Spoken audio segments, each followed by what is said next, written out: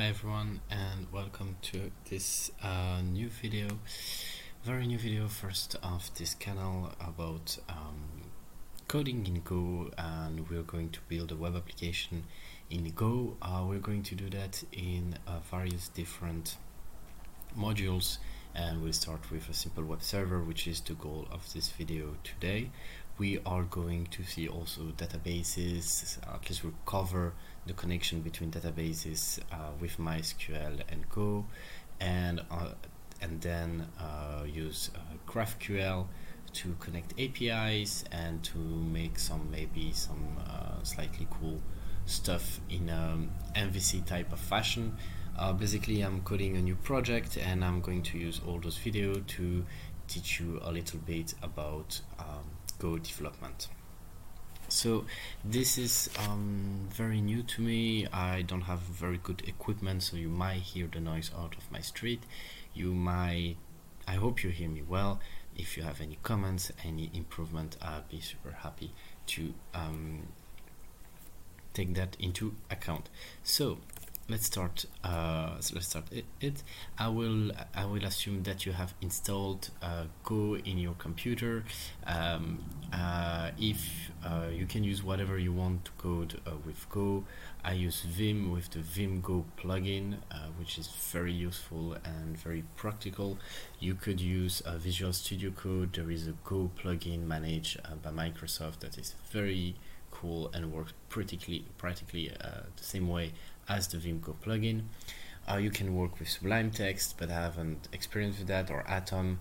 At least I don't have experience with coding in Go with those editor. You could use as well JetBrains Golang IDE, which is very big. I don't like it so much, but it's very useful and very powerful once you get to know it.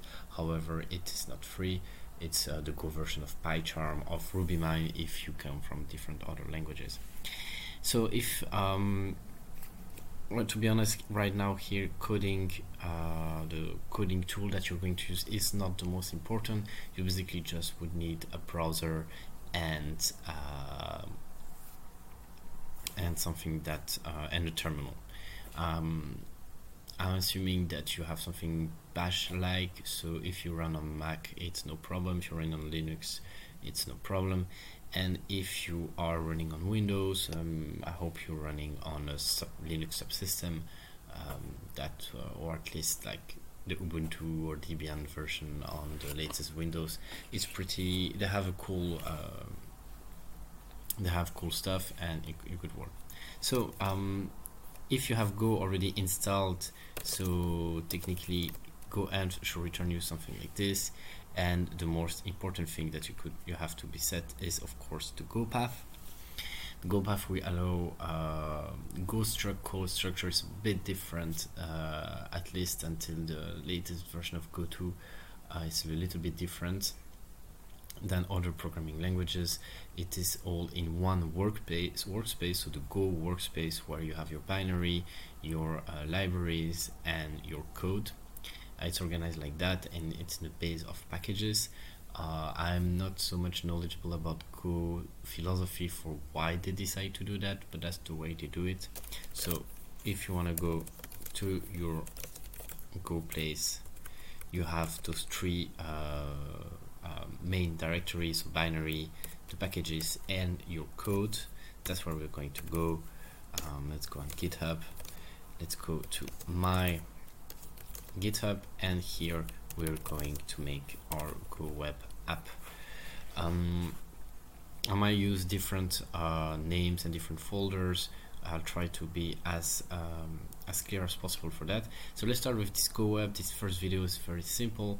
We're going to do something very simple. We're going to use the net package, and having some idea about try to render a small thing with Go. So first, mkdir go web, we do to Go web, and Go always works a lot with packages. So every folder is a type of package. You can import, you can cross import them. You cannot import them in a circular way. That will break, and the code will break from that. But if you have some code in another package, in another repository from other project, you could import it into that project. It's very useful, especially it's this kind of library type of system. It's very handy. However, you always need a main.go. Here we go. We have our main.go, and let's start. So you will see on the end part of my screen some errors. This is Vim.go that's already compiling and making some linting and fixing of the code. It's something that I use. It can go very faster, so you don't spend too much time into fixing, let's say, linting issues or typos. And also it features a lot about documentation of Go language. So maybe in another video I will go more in the extent and how I configure my Vim, but this is not the goal. So here we're to start to code, we have to need our package main. This is the basic part, and now the error disappeared. First we will define the main function. That you use the word keyword func in Go, and with name of function main. That's pretty simple. Let's make it print a hello world.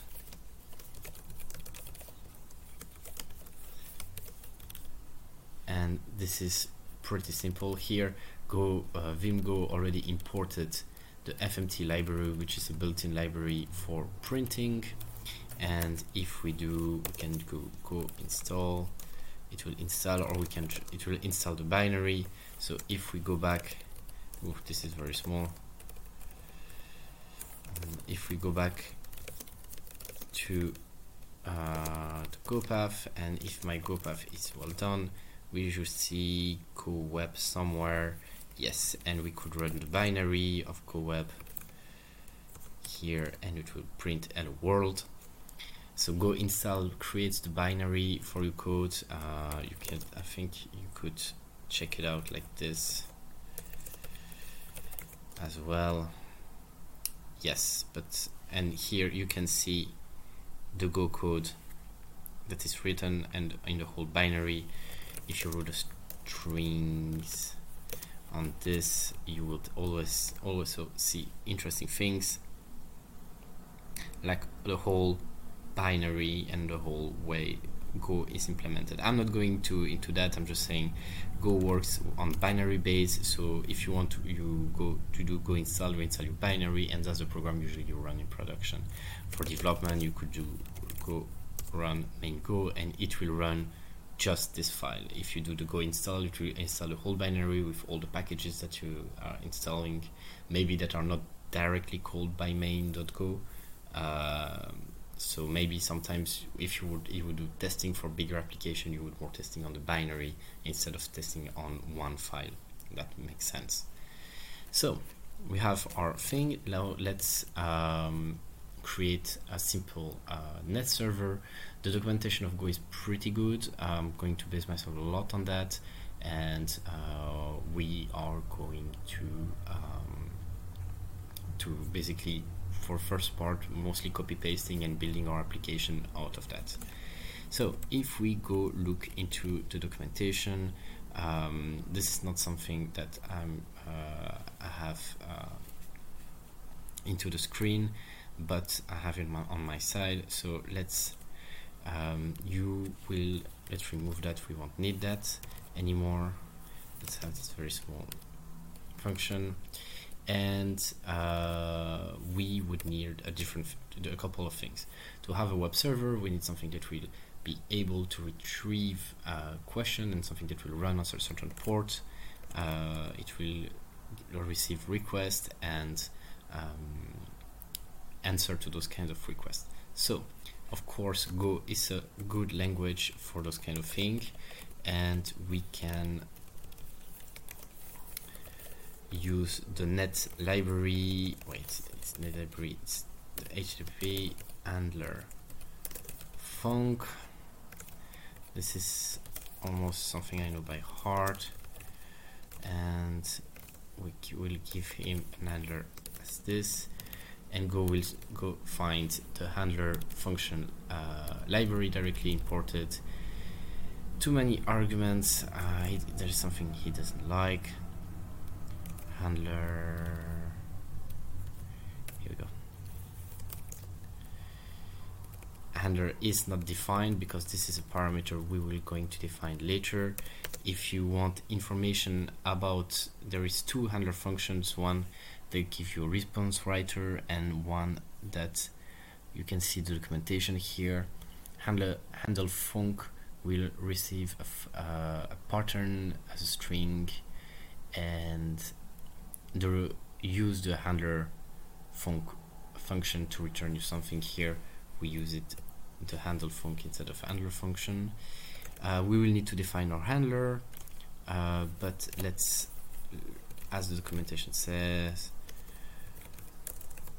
it's not the great way to do this because log fatal is basically going to look as an error in your logs when you'll be running your program. But let me make on 8000, why not, nil and nil, because here listen and serve is going to have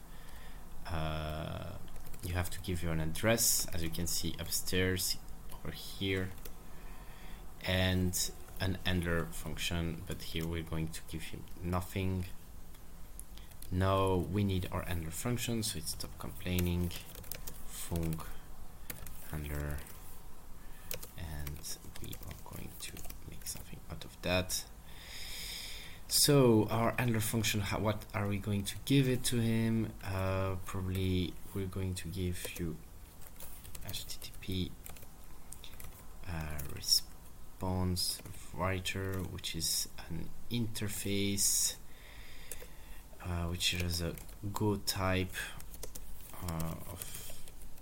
it's a Go type, and as a response that we'll call R, we will not a response but a request. And then this thing with the response and request, that's I'm right now I'm pretty much copy pasting what we have in the Go documentation. So we were going to print the response, the HTTP response writer, and we will print hello, and we're going to make it print our path, not request URL dot path, and for some reason, yeah, it's slice probably. Oh, it's an address. I have no idea why it's like this, but here we go. So we can close this. Here we should have basically our handler going to be called in the main function that is going to run on the port 8000, and it should print something. So let's see if it would work. Go main, and let's see curl localhost 8000. Yes, we have something. So we have right now we are printing bytes, as you can see. It's not very very readable. Here we have our Go structure and a lot of data, and you have our hello something that's not working as it should. But if we do that, same thing. So yeah, not great, but it's something. We have something running on localhost, and that's what we wanted at first. So have I missed something in the code? It looks not. Looks like everything's okay.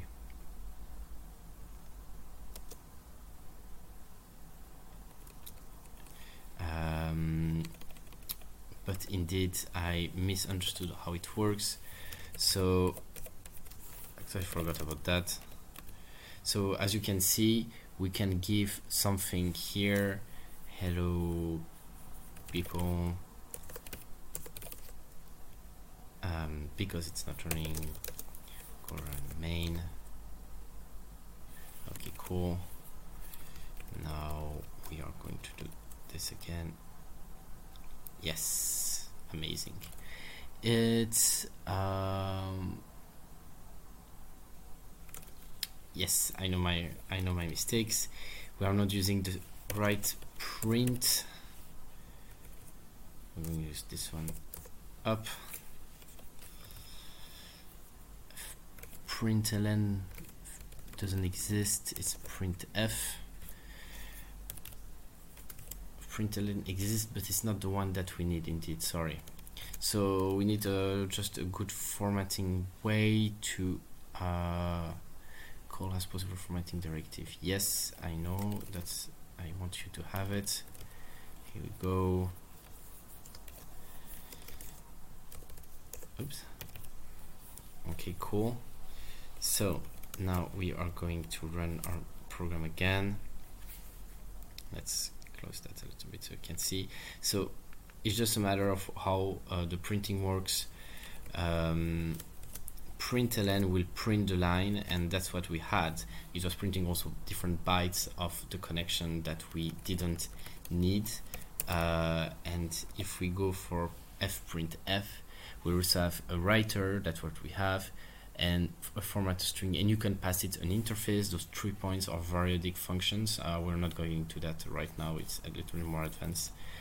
And it will return you an integer and an error. You will always have a return. You always have to specify the type of returns in Go.